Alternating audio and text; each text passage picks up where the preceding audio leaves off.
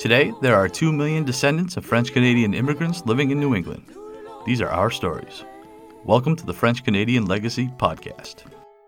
Venez tous jeunes filles et garçons, je vais vous raconter l'histoire de notre immigration ici au USA, de grands aventuriers, de pays étrangers.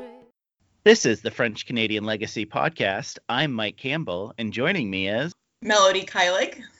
We just wanted to give you a short introduction to our COVID-19 check-in part 2 episode. So today you'll hear the second part with Jesse checking in with past guests, future guests, and friends of the show. We just wanted to give a little check-in on how we're doing. My son Bryce, aka the assistant editor of the show, is staying home because school is on hold until at least May 4th. New Hampshire has been great with online learning. They're using Google Classroom. Granted, he's only in preschool, so it's not a lot. But the teacher sets up a bunch of activities to do each day, and he's been having a pretty good time. I'm very fortunate that my wife is able to work from home, so she set up a desk in the other room, and I do my best to keep Bryce from bothering her until she's done with the day, which is not as easy as you would think it is. Of course, with a now 5-year-old running around the house. So how's things for you, Melody? Yeah, not much has changed for me. I still have work. They did send home everybody that could work from home, and me and a few other people, we can't work from home with what we do, so we've been going into the office. But there's been very, very little to do. So most of the day, we do kind of have some free time. So I've been trying to just do some writing projects that I've wanted to get to, just my own sort of projects. So you've been deemed essential. Yes, because I work in a mailroom.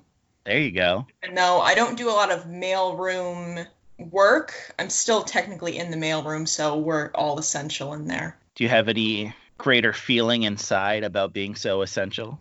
No, I was pretty jealous at first that everyone else gets to quarantine and I don't get to, because I would do an amazing job quarantining. So I quarantine during the weekends. That's as much as I can do, honestly, is just stay in during the weekends. So I've gone grocery shopping Friday night, and there's still no toilet paper anywhere, no disinfectant wipes anywhere, no hand sanitizer anywhere. And I've been buying hand sanitizer for many, many years now, and only now it's all gone everywhere. So again, I want to thank everyone that gave us a few minutes of their time this weekend to record these interviews. So our next guest is a person well known to listeners of the podcast. He joined us back in episode 4. He was actually our guest on last week's episode. David Vermette is a researcher, writer, blogger, and he's the author of the immensely important and influential book, A Distinct Alien Race, The Untold Story of Franco-Americans, Industrialization, Immigration, and Religious Strife. David, thank you for joining us again, sir. My pleasure. Now, so where are you located, and what does life look like where you are? Well, I am located in Annapolis, Maryland, the fine capital of the state of Maryland. And the governor has basically stopped short of shelter in place, but all restaurants and bars are closed. All non-essential businesses are closed. No gatherings of 10 people or more. So we can go out and do things. We're not stuck in our houses entirely, but pretty much downtown Annapolis is a ghost town. Now, we've discussed before that you are a musician. Yes. How is that working now? I imagine we can't play a whole lot of gigs if you can't get more than 5 people in a room together. That's right. Yeah, my gigs, my music gigs and my speaking gigs, where I'm going to do yet another book tour to support A Distinct Alien Race. And I had several venues lined up for late April. Those are dead now. They've been postponed, I should say. I think it's likely that maybe next year I'll get those gigs back. But yeah, music gigs, they're pretty much canceled or postponed. And just in these last couple weeks that I realized how dependent I am on getting out and playing music with people, how much I miss that. How do you spend your time? What's your day-to-day look like? Well, thankfully, a lot of my work is writer, editor work. I mean, that's my job. I'm a writer and editor as well as a musician. So thankfully, I can work from home. I still have my existing clients. So my life hasn't changed all that much. I was a pioneer of the gig economy back in 1995. So it's been 25 years since I've had a real job. And so, it hasn't really changed my life all that much besides missing my musician friends, because I rehearse with 3 different bands on 3 different days a week. Plus I have gigs. So that's a lot of, it's a lot of getting out. And so basically music is my social life. So it's a slightly isolating, but overall my life hasn't changed as much as a lot of other people's. Okay. And the super important question to me, what suggestion would you have to someone like myself who is now stuck in an apartment? There's a couple of things. Find some meaty thing you can get into. Like you were planning on going to Quebec to learn French. Hit the French books, hit the Duolingo, hit the whatever. You've got that to teach you to learn French. That's something I'm working on too. I'd like to get my French, to improve my French. So I've been working on listening to French language videos on YouTube. Is something I do a lot. Improve my comprehension. So something like that. Obviously, music is infinite. Even though I don't get to play with other people, the practicing that I do, there's no upper end. You can practice forever and ever, every day, and improve and improve and improve. So I've got, French language I'd like to improve on. I've got music I'd like to improve on. And obviously my writing, my research and writing goes on, at least through online sources. So my advice would be find something meaty that really absorbs your attention and work on it. Awesome. Thank you, David. Appreciate it, sir. My pleasure. It's always great to talk to the French Canadian Legacy Podcast.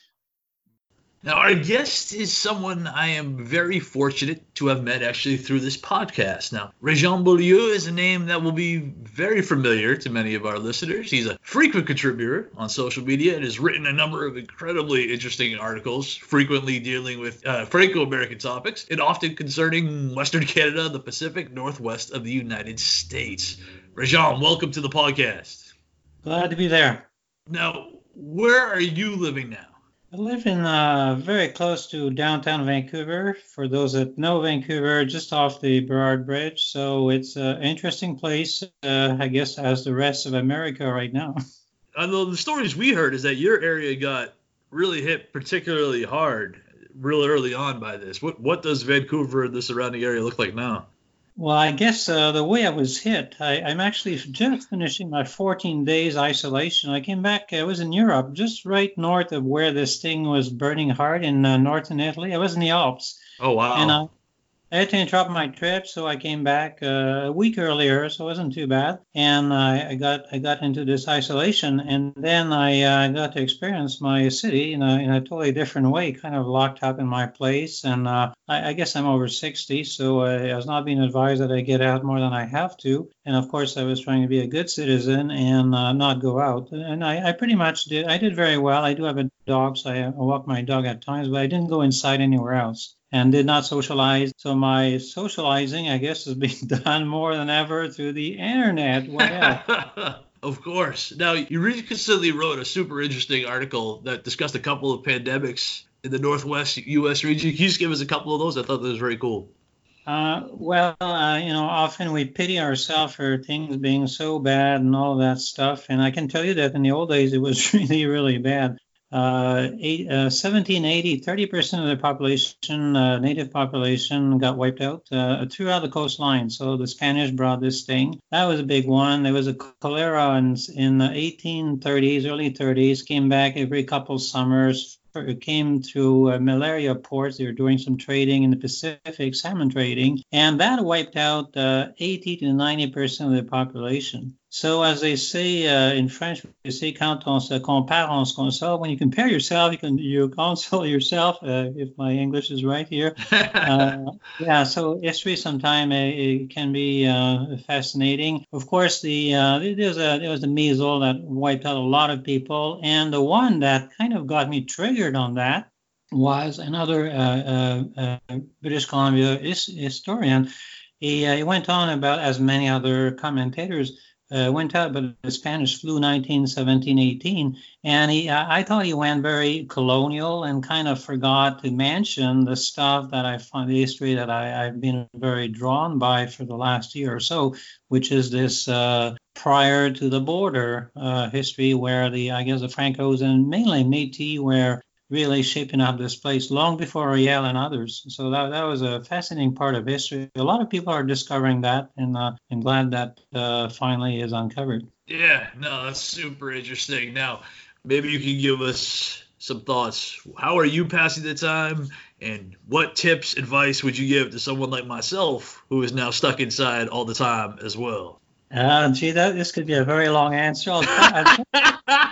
I'll try to be concise. I mean, right now we're stuck through, I guess, the internet. I mean, it's not a bad place. Imagine, 100, 200 years ago, if you'd been locked up in a boat, that would not have been a pretty sight. So we're spoiled. We have fingertip access to all kinds of stuff. As you may know, I'm kind of become a newbie 1 year now on Wikipedia.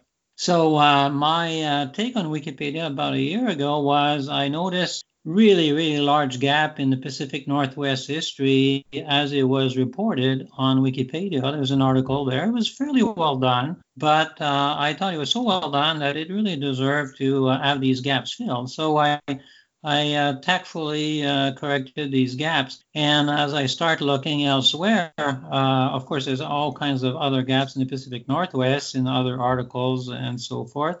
I kind of broadened my span across border bigger time, and I perhaps that's what kind of brought me back east where I originally came from including you folks guys in New England there. And I was recently looking at the counterpart of the Pacific Northwest, and I came across this other article on Wikipedia on the Atlantic Northeast. So this is all web surfing, kind of within the breeze, looking around, and I saw this interesting article, and it had the map. The map was really, really bad.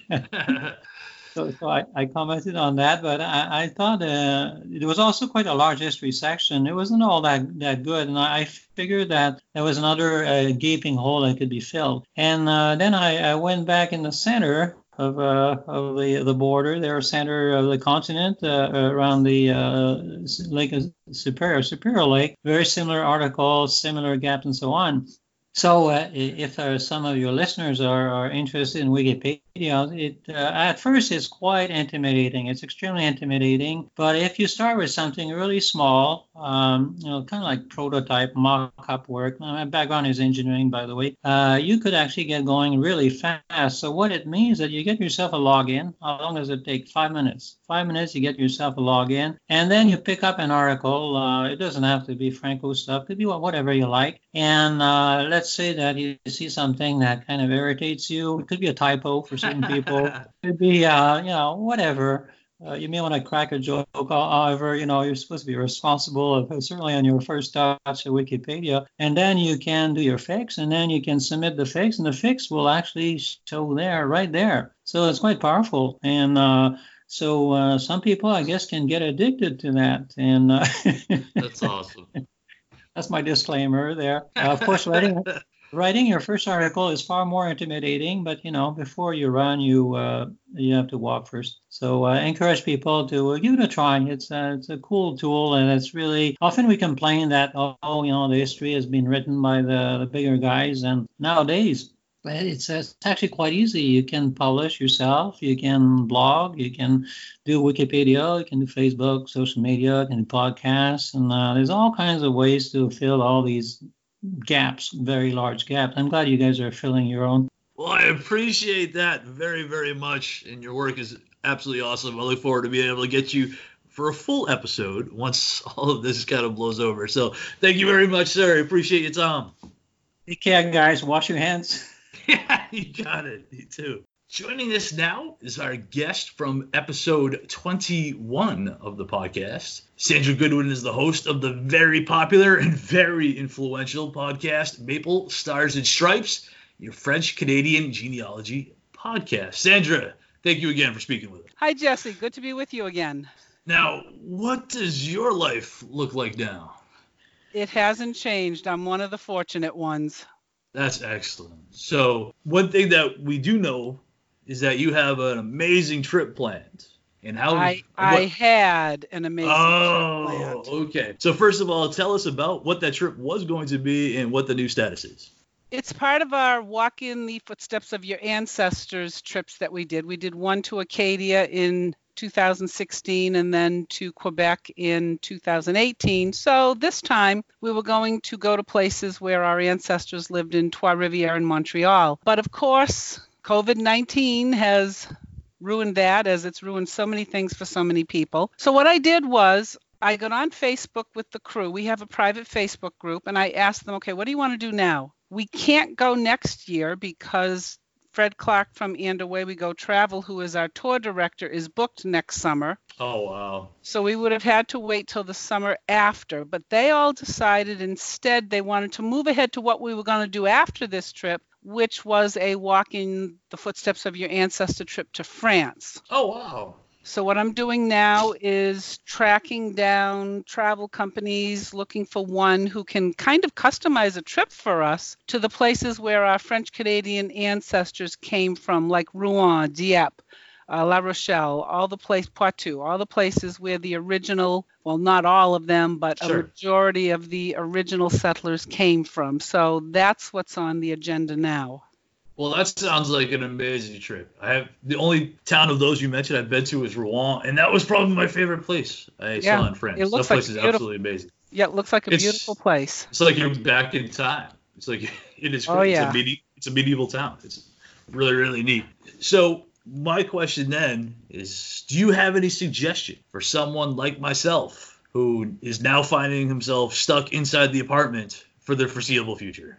Research. Here's a great time to find out who your ancestors are all the way back to France. Find out where they came from. There you go. And if you need any tips to do that, start early on. Maple Stars and Stripes right from the beginning. There you go. Gosh, very, very cool. Well, I'm glad that you guys are still able to kind of make the adjustment. Obviously, big bummer that your trip up to Quebec can't happen, but I think that's awesome that you're still going forward with this trip to France. That should be a blast. Well, we're hoping to, unless some other pandemic or some other disaster strikes, which hopefully it won't. You're right. I think we've learned nothing's guaranteed at this point. That's right. Have to be flexible. Yeah, absolutely. All right. Well, thank you. Appreciate it very, very much, Sandra. All right. Take care, Jesse.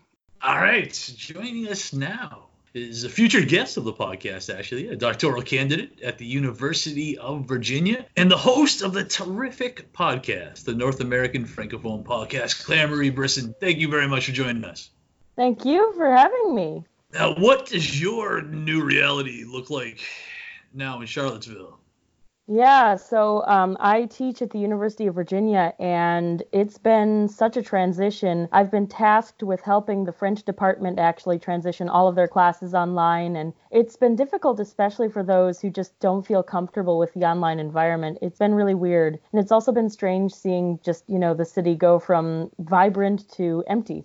Has the university already called classes for the remainder of the term, or are they just still in a wait-and-see constant delay mode? Yeah, so they actually canceled all of the classes for the rest of the term. They've canceled graduation. Everything's online. I was supposed to teach overseas over summer. Those have all been canceled. And now we're just waiting to see what fall's going to look like. Are we actually going to have school the same way that we did in the past? It's a really weird time.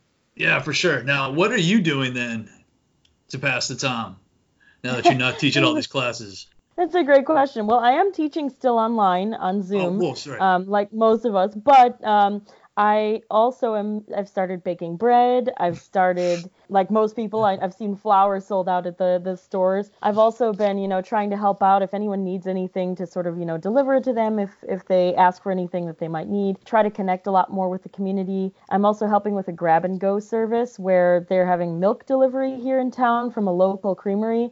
That's been a pretty nice experience too. So just trying to keep connected with the community as much as possible with that social distancing and keeping positive. Absolutely. That's awesome that you're helping out like that. Now, would you have any suggestion, tips, fun ideas for those like myself who are now stuck in their apartment by themselves for the foreseeable future? I think that what we can do is, build as much solidarity as possible with people. I was just reading the New Yorker today on the patio, and there's a really interesting website that is called Quarantine Chat. It's quarantinechat.com. And the nice thing about that is it's a way for people to connect with one another in ways that you would, say, for example, if you're in a bar or you're at the grocery store, and it actually connects you randomly on a phone call and you talk about something. And That's awesome. It's kind of like the random conversations that you would have in person, but at home. And I think that that's a great thing too, aside from picking up new hobbies or a new language or whatever else, that would be something I'd recommend. Awesome. That's a great tip. Well, thank you so much for joining us, Claire Marie. Stay safe. Thank you so much.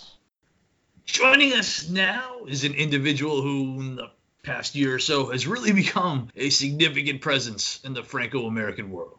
Calvin Fox is a student on Concordia University, and he has started the Francophone RI project to help preserve Woonsocket's French-Canadian heritage. Calvin, thank you so much for joining us. No problem. It's amazing. It's really exciting to be here. Now, where are you coming from right now? Actually, I'm coming from my home right now in Rhode Island. I was lucky enough to make it back, before all the craziness started happening. But yeah, I'm coming home from Rhode Island. Now, obviously, I should note that you're normally up in Montreal. That's where you would normally be. Now, were you guys tossed out of all housing there? Is that what happened? No, so as soon as the schools kind of started getting wind of what was going on, they started cutting the classes. So we kind of just decided, and it was more of a lucky choice to just go home before it got too crazy. Sure. And we kind of just decided to do that because some of our classes were online anyway. So we were like, just to be safe. And then it ended up happening that they closed the borders and all that stuff. So we kind of just got lucky. Have they moved all your classes to like online classes now?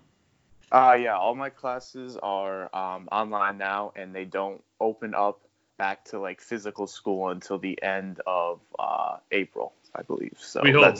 Yeah. Now I got you. So what does Rhode Island look like now?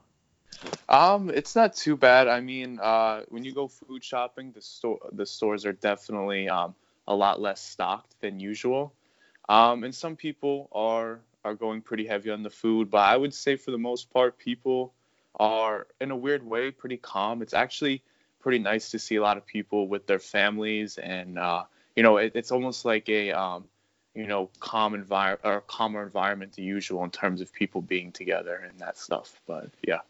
No, I got you. And what does your day look like now? Now that you're not, you're a college athlete. I should mention that as well. So you are a college athlete. You are a college student who would be going to class, be training. Now, what the heck are you doing with your time?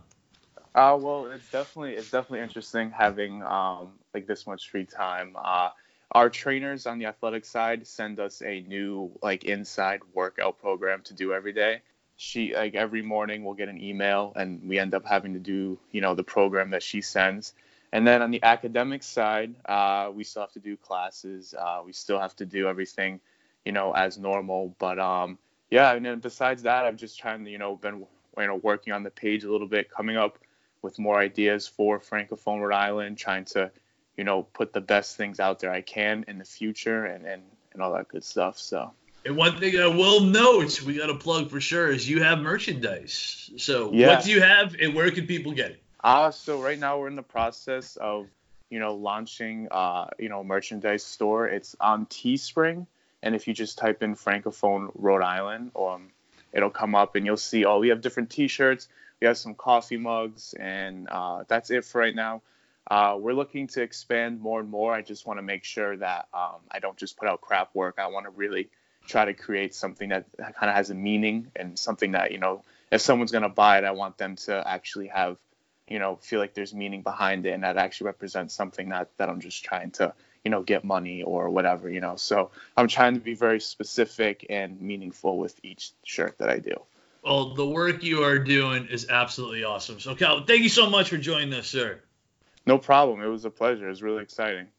Joining us now is Juliana LaRouche. So Juliana was actually the very first person we ever interviewed for the program. And that interview became our number 2 show that we released. Now, Juliana, join us again for our Christmas episode. She also is behind the really good blog, Franco-American News and Culture. Juliana, welcome back to the podcast.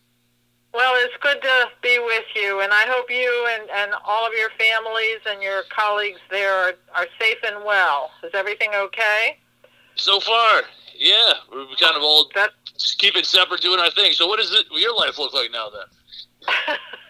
Well, you know, I'm so fortunate in terms of the Franco-American connection, because I have terrific colleagues like you and your staff, and 30-some years writing about Franco-Americans all over New England.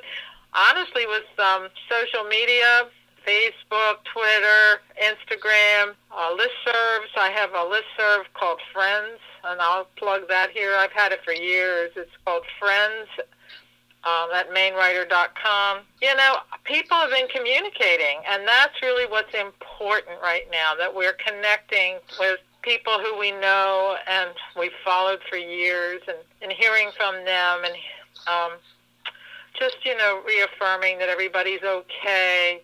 So it's really been good that way. My husband and I certainly are self-sheltering here in Maine. We are in high-risk groups based on our age, but actually we're pretty healthy, and we feel very blessed about that. So what I'm doing is writing about it.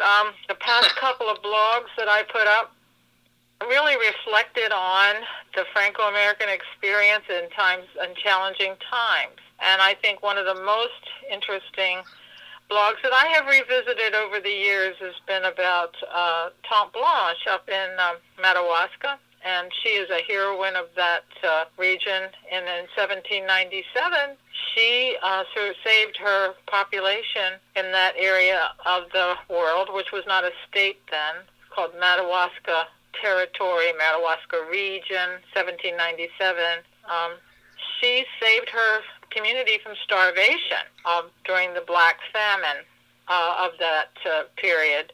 And that story is not a myth. It's been well documented over the years, and she's buried in a church cemetery in New Brunswick, and she's a very real heroine of the Franco-American, the Acadian culture. So I've been writing about, you know, the challenges that we've had in the past, and people have overcome them. So that's kind of what I've been doing, just reconnecting with everyone who has helped me over the years to develop the stories I've written about and spoken about on your podcast, and to communicate that back, you know, to the world. I also, though, I want to digress here and just tell you something, and I hope he's going to be listening. You have a real fan, and I want to do a shout-out to Charlie Remy. Charlie is a electronic services librarian at the University of Tennessee in Chattanooga, University of Tennessee, Chattanooga. He's a native of Gorham, Maine, and his father is a Franco-American, George Remy, and he follows your blog and loves it. So I want to give a shout-out to Remy down in Tennessee. Yeah, because I know he's going to listen to your blog. Yeah, send us an email. We'll connect. Now, one other thing I guess I just wanted to get your thoughts on. What advice, if any, do you have any hints, suggestions for someone like myself who is going to be stuck in an apartment for the foreseeable future? Well, that's an easy answer. You have a wonderful family story. I've read about it online, but you need to get it out there and talk about it. You have a story of family faith and challenges, and you should make that public. That would be my advice to you. Make a journal out of it with pictures, references to the history. Who was it who called me today? Oh yes, a gentleman, a priest. He called me from Florida today. Father Raymond Auger. He's a Franco-American, grew up in Biddeford. A lot of people listening to this podcast may know him. But right now he's a retired priest, and he's living in Florida. And he called me today because he's 92, 93. He's old, okay? So sure. I said, so Father, what are you doing with the time that you have to stay inside all the time? And he told me that he has traveled all over the world. Actually, he's had sort of a charmed life. He's actually been the chaplain on a lot of these cruise ships that are now, of course, stranded at sea, but kept journals of all his travels with pictures. And he's putting them all together in like a big diary. And that's what he's been doing. He's been scanning the pictures, labeling the pictures. He's been putting the pictures with his journal entries, which are all dated. He dated every single time he wrote, he would date it. He's putting that together in like a big volume. And he said, so Julie, he says, what should I do with this when it's all finished? And I said, Father, you have to donate that to an historical archives. Find an historical archives, even the Diocese of Portland, because you used to be a priest here before you moved to Florida. But there are others, you know, even in Manchester and in the University of Southern Maine and St. Anselm's, and donate that. And he had never thought to do that, and he is thinking about doing that. So he's taking that advice. And so I would say the same to all Franco-Americans. One of the things I'm really concerned about, and it really bothers me a lot, is because of the closure of the border now. Now you can't cross the Canadian-U.S. border unless you have a vital reason to do so. And I fear, and I sincerely mean this, I fear that getting back to any kind of normal on that cross-border communication is not going to be seen again in our lifetime. This is a tremendous tragedy. And so I'm afraid we're going to lose that connectedness. That's what I'm afraid of. But we can overcome that if we continue to document our family stories and communicate that over the social media so that we can continue to connect with those family people who we may never really have another family reunion with. We don't know, but I'm not going to predict that we won't, but I don't think it's in the immediate future for sure. So that's what I would suggest that everyone do, is write your families and memoirs. And don't think that anything that you can remember is not important, because everything that you can remember is important. So I would encourage that everyone write that story down and to submit it to a local or state historical society. So that would be my advice. I like it. Thank you very much. I appreciate it. Okay. Well, you guys stay safe, okay? Joining us now is a guest that has already been on the podcast a couple of times already. In episode 6, we spoke with James Mile about his work, including his must-read blog, Parlez-vous American. James also joined us a couple of episodes later to educate us on Saint Jean-Baptiste Day celebrations in New England. James, welcome back to the podcast. Oh, sure. Thanks for having me, Jesse. Now, what does your new normal look like?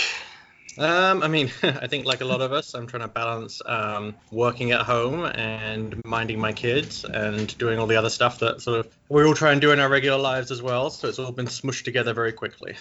Now, did you quickly turn into a homeschool teacher? Is that your life? Hearing that a little bit. My 2 older girls are actually with my mother-in-law, who's a retired teacher. So she's doing a little bit of homeschooling, which is nice. But I've got a 2 almost 3-year-old who I'm doing some very basic things with. Oh, man. Good luck with that. Mm-hmm. So now, how is this impacting your Franco-American work at all? Yeah, I mean, it's weird. I had thought initially it would give me a whole bunch of extra time to do reading and some writing, and at least for the last couple of chaotic weeks, it's been a lot less time. So maybe when some of that settles out, I'll have a little backlog of ideas that I'll have been working on. But so far, it's been a little chaotic to do anything with. No, I got it. A lot of uncertainty, too, which I think drives everybody kind of crazy. All right, so I'll get you out of here on this. Do you have any suggestions or hints for someone like myself who is stuck in the apartment for the foreseeable future? I mean, I do think if there are folks who I struggle because I don't have a lot of time on my hands right now, but I think if there are folks who have extra time on their hands, I do think it's a great time to maybe look through some of that the family history stuff, or read the book you've been meaning to pick up again for a long time. So potentially there's a lot of opportunity for learning for all of us. Awesome. I appreciate it, James. Thank you, sir. Cool. All right. Thanks, Jesse. Yeah, have a good one. Our next guest, Remy Francoeur, grew up on the west side of my hometown, Manchester, New Hampshire, but he is now a public relations and communications consultant in Montreal, and he's working on a book project that a whole lot of us are pretty excited about, titled The Last Franco-American. Remy, thank you for joining us, sir. Thank you. It's a pleasure. Now, what does life look like in Montreal now? Well, right now, same as everywhere, in isolation, confinement, and been like this for 3 weeks now. We're a little ahead of New Hampshire and New England in terms of the restrictions things like that. But other than that, life's been pretty good considering. Gotcha. So what does this kind of thing have as far as an impact on somebody who works as a public relations consultant? I would imagine it's got to be pretty significant. Oh, yeah. Crisis management, especially right now, government's got to deal with basically different measures every day. Public relations, have to be versatile and basically expect the unexpected every day. Do you have any fun suggestions for someone like myself who is now stuck in an apartment for the foreseeable future? Suggestions we've used applications like Zoom, and I've just learned of this application. I think it's called House Party, trivia game, but yeah, Zoom's been working great. I like that. Very cool. Other than that, it's basically been a lot of screen time. Netflix. I'm not a big video gamer, so. No, I get that. And walks and while keeping 6 feet away minimum with from other people. I think that seems to be kind of the challenge at this point. For yeah. Sure. Now, I'll get you out on here on this. I'll let you plug it a little bit because I think it's awesome. Tell us about the last Franco-American project. Where's that up to? So I started it. There's a bit of irony in here because, to give a little background, when I arrived in Montreal, the first few months to a year or even more, but especially when I arrived, I kept on getting a surprised reaction by, like, oh my God, you're American and you speak French with a Quebec accent with old expressions like we used to use, like they'd say that my parents or grandparents used to say, because basically that's where our French comes from in Manchester. So it was the first time where I realized that people held a large interest. I didn't realize it. I was really just a rare, I guess I'll say a rare deal, because there's not a lot of people under the age of, I'll say, 50 even, or say even 60 that are fluent in French in New England or still speak it mostly with their families. So the people up here didn't think that it still existed south of the border, minus like in Louisiana or northern Maine, because there's the exceptions that people always know about. Sure. And so I realized more and more so people we'd get into like large conversations about myself, like holiday parties, like our traditions, about how they were much more so, we'll say French Canadian or Quebecois than American, and just the way we just our ways of living. We're I don't know. I think we were a lot less cold than most Englanders too, growing up. So I think inside of me is like a sharp divide between the American New Englander and the we'll say growing up in a very French Canadian Quebecois culture.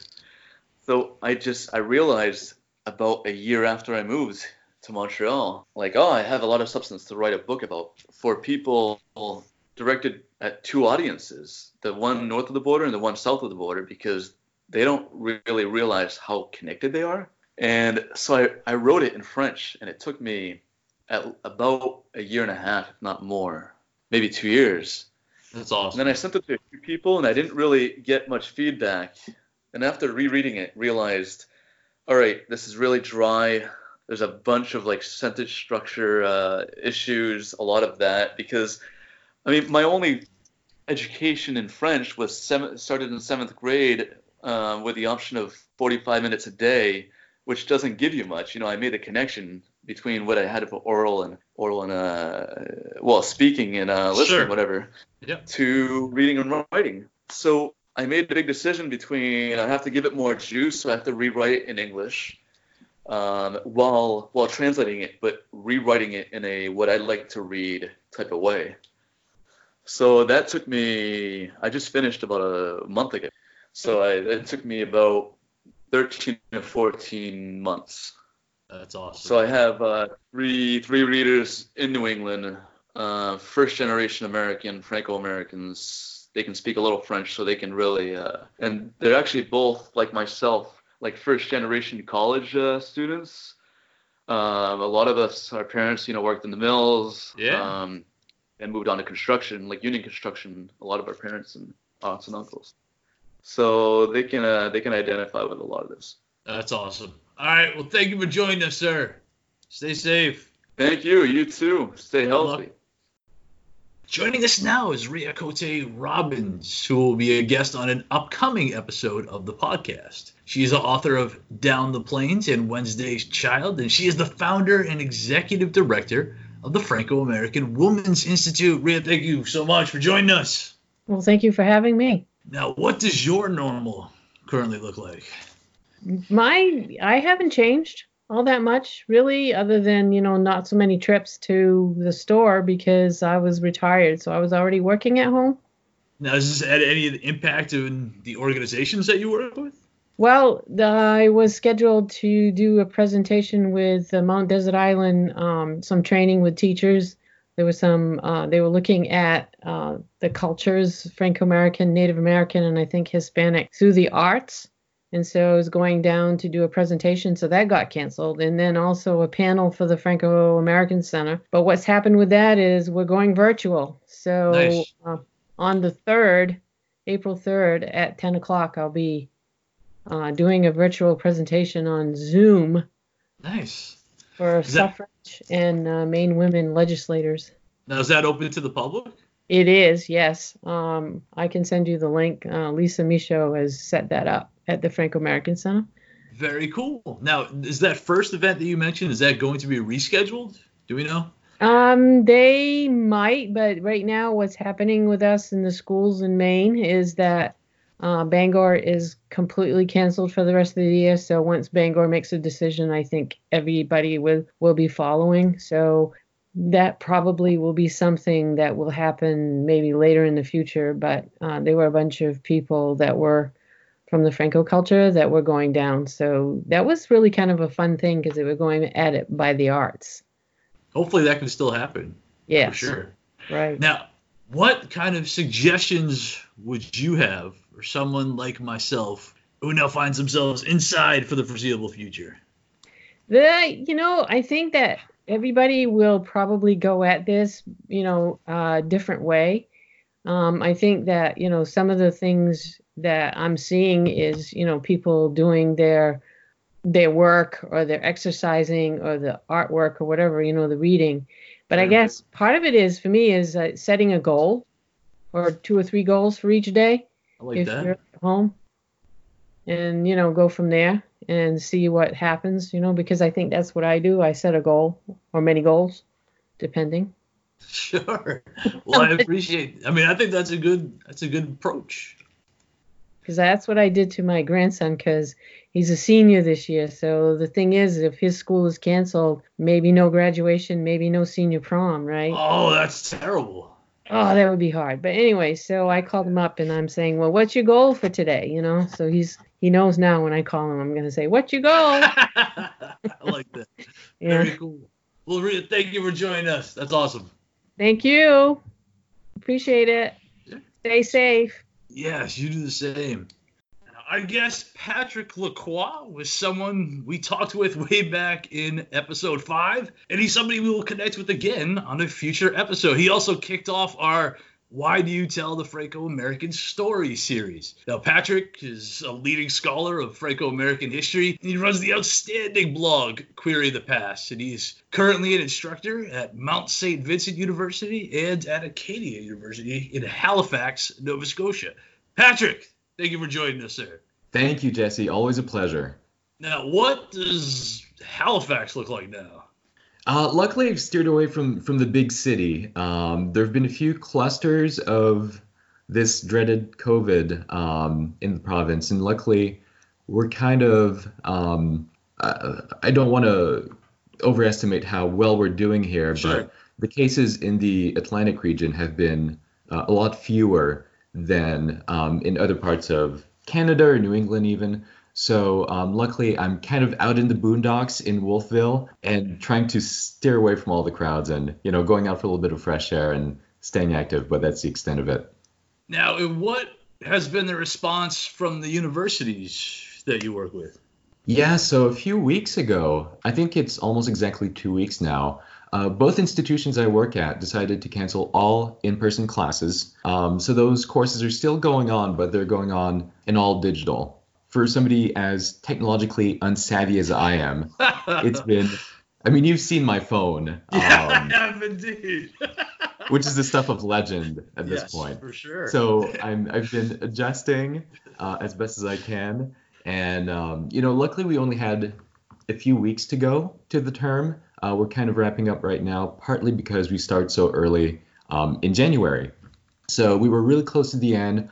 I really thought for a second that we were going to make it with in-person classes, but that's not happening. So right now I'm mostly focusing on making sure that my students have all the digital resources they can use for their final papers, and their essay is going to be a take-home, and they'll have plenty of time to work on that. And some of my students for one of these institutions have the option of, instead of taking an actual numerical grade, of taking a pass-fail, which doesn't affect their GPA. So at least in that sense, we're trying to minimize the disruptive effect, especially since a lot of these students, are also dealing with really stressful situations in terms of health, jobs, all sorts of other things that honestly are more important than, a single grade in a single class. So I'm trying to be as accommodating as I can be.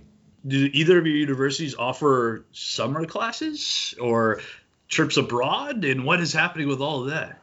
I assumed there were trips that I was entirely not involved with that were going to take place. I wasn't volunteered, or I didn't volunteer myself, of course. So my assumption, of course, is that those are canceled. So that's somewhat of a tricky situation. As for the spring and summer classes, I think the plan is still to go forward with them and to just really quickly and try to make it work online. Many of the courses that are typically offered during those two terms, spring and summer, are actually already online because people know that students have summer jobs and have other concerns during those months. So I think that ultimately the disruptive effect of those classes will be somewhat lessened, especially since a lot of us now have some experience teaching online. Yeah, so that's kind of the virtue of transitioning in the course of this term. I got you. All right, I'll get you out of here on this. What suggestions do you have for someone like myself who has been in this apartment for quite some time and doesn't foresee leaving it in anytime soon? Well, one of the great joys of the last few weeks for me, as I am, cooped up as well, maybe not to the same extent, I have this wonderful bird feeder right outside my kitchen window, and it's just been absolute chaos. I fill it up every other day, and the birds, I could, even in the age of Netflix, even in the age of YouTube and everything else, I think that's as entertaining as anything else I've seen. So if you can have somebody put out a bird feeder close to a window or something, you'll see that it turns into a circus, and I love it. So that's been, a really low energy, low cost way of keeping myself busy. But of course the web is great, and it's been wonderful to see so many fellow researchers and scholars post a lot of great stuff. I'm reading more than I have in the last few months, so that's great. Also trying to stay active, but I find if I don't go out, it doesn't really happen. So hopefully you can get better tips from somebody else. I'm not being very helpful here, but I'm trying. I like it. No, I appreciate it. Thank you, Patrick. Appreciate it, sir. Of course, it's my pleasure. Joining us now is someone we've heard a couple of different times on the podcast, my sister, Monique. Monique, welcome back. Jesse, how you doing? I'm good. Now, what does your life look like now? Looks like me trying to entertain a 15-month-old every day. The two of you hanging out? Yeah, the two of us just hanging out and trying to keep him amused, trying not to go insane, just because it's a lot to take care of a 15-month-old all the time. God bless those daycare teachers, those early childhood teachers, because typically he goes to daycare, but his daycare's closed. Keeping him entertained, keeping him busy. We try to go outside maybe once a day, but staying inside. And yeah, now that's one thing that's interesting, because I know in New Hampshire anyway, I still have friends who are able to send their kids to daycare. Are all the daycares in Maine closed? No, it's actually up to... It's like a town by town thing? it's not even a town by town thing. It's a director by director thing. Gotcha. So his director, which, I mean, again, everybody, and I do understand, I own a business, so I understand the flip side of that. But his director, for the safety of the kids and the families, thought it was the best move to follow the school district. Oh, I agree. And we hear all the time about the impact this might have on a business. And I did want to know, you are a business owner. What does this mean for you and your studio? I should know you own a studio.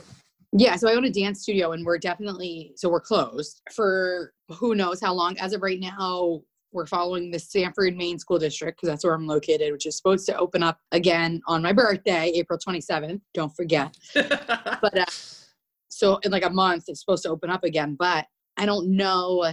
I mean, I'm not sure when that's going to happen. We're supposed to have, I was actually, today, we were supposed to be at a competition down in Nashua, New Hampshire. That's been canceled. I'm supposed to have a recital at the end of May. Again, I don't know how that's going to look with only us coming back, if we even come back at the end of April. Right. So there's a lot of factors. The other factor, obviously, is even though I am not open, I still have bills at the studio. So, I'm going to be feeling the impact of that to try to keep, I'm at the minimum paying my electricity, my internet, my rent, while we're closed and I'm not bringing anything in. Because that's the way I look at it. I don't think it's fair for me to charge when I'm not actually offering the service. Of course. It just means I got to swallow that a little bit. So. No, of course. And last question, what would you suggest to someone like myself who is now stuck inside for the foreseeable future? Any fun tips? Any fun suggestions? Lose to your sister at Ticket to Ride. Online app board games. Board games. Yep. So I think we're actually tied 1-1 right now. Actually, but I took the family one, so really I'm up. But just putting it out there. But I think that's something I would say. Try to connect to people as much as possible. I try to FaceTime. I FaceTime my parents. I FaceTime my brother as much as possible. We've tried to FaceTime, other relatives and friends and stuff, just because, especially because my little guy is so young, and I don't want him to not see people for months, which is what we're looking at right now. So just trying to stay connected to people as best you can. And then I think that's it. I mean, I think everybody is different. I think I need to work on myself, getting a better schedule, getting a more set schedule, because this is going to go on for a little bit. So kind of in two things: embrace the suck and hunt the good stuff, There you go. Well, I appreciate it. Thank you for the time. Monique, stay safe. Out. Now our fathers look at us and sigh with despair, to think that everything they love we simply do not share. But the spirit never dies, our culture will survive. Each of us must choose how much to keep alive. Each of us must choose how much to keep alive. Special thanks to Josie Vachon for providing the music. You can find more about her at josievachon.com. This podcast was produced and edited by Mike Campbell. If you have any questions or comments, please email us at fclpodcast@gmail.com. You can also follow us on Facebook, Twitter, and Instagram at FCL Podcast for more information about the topics discussed. If you enjoyed the show, please subscribe and leave us a review on iTunes or wherever you listen to this episode.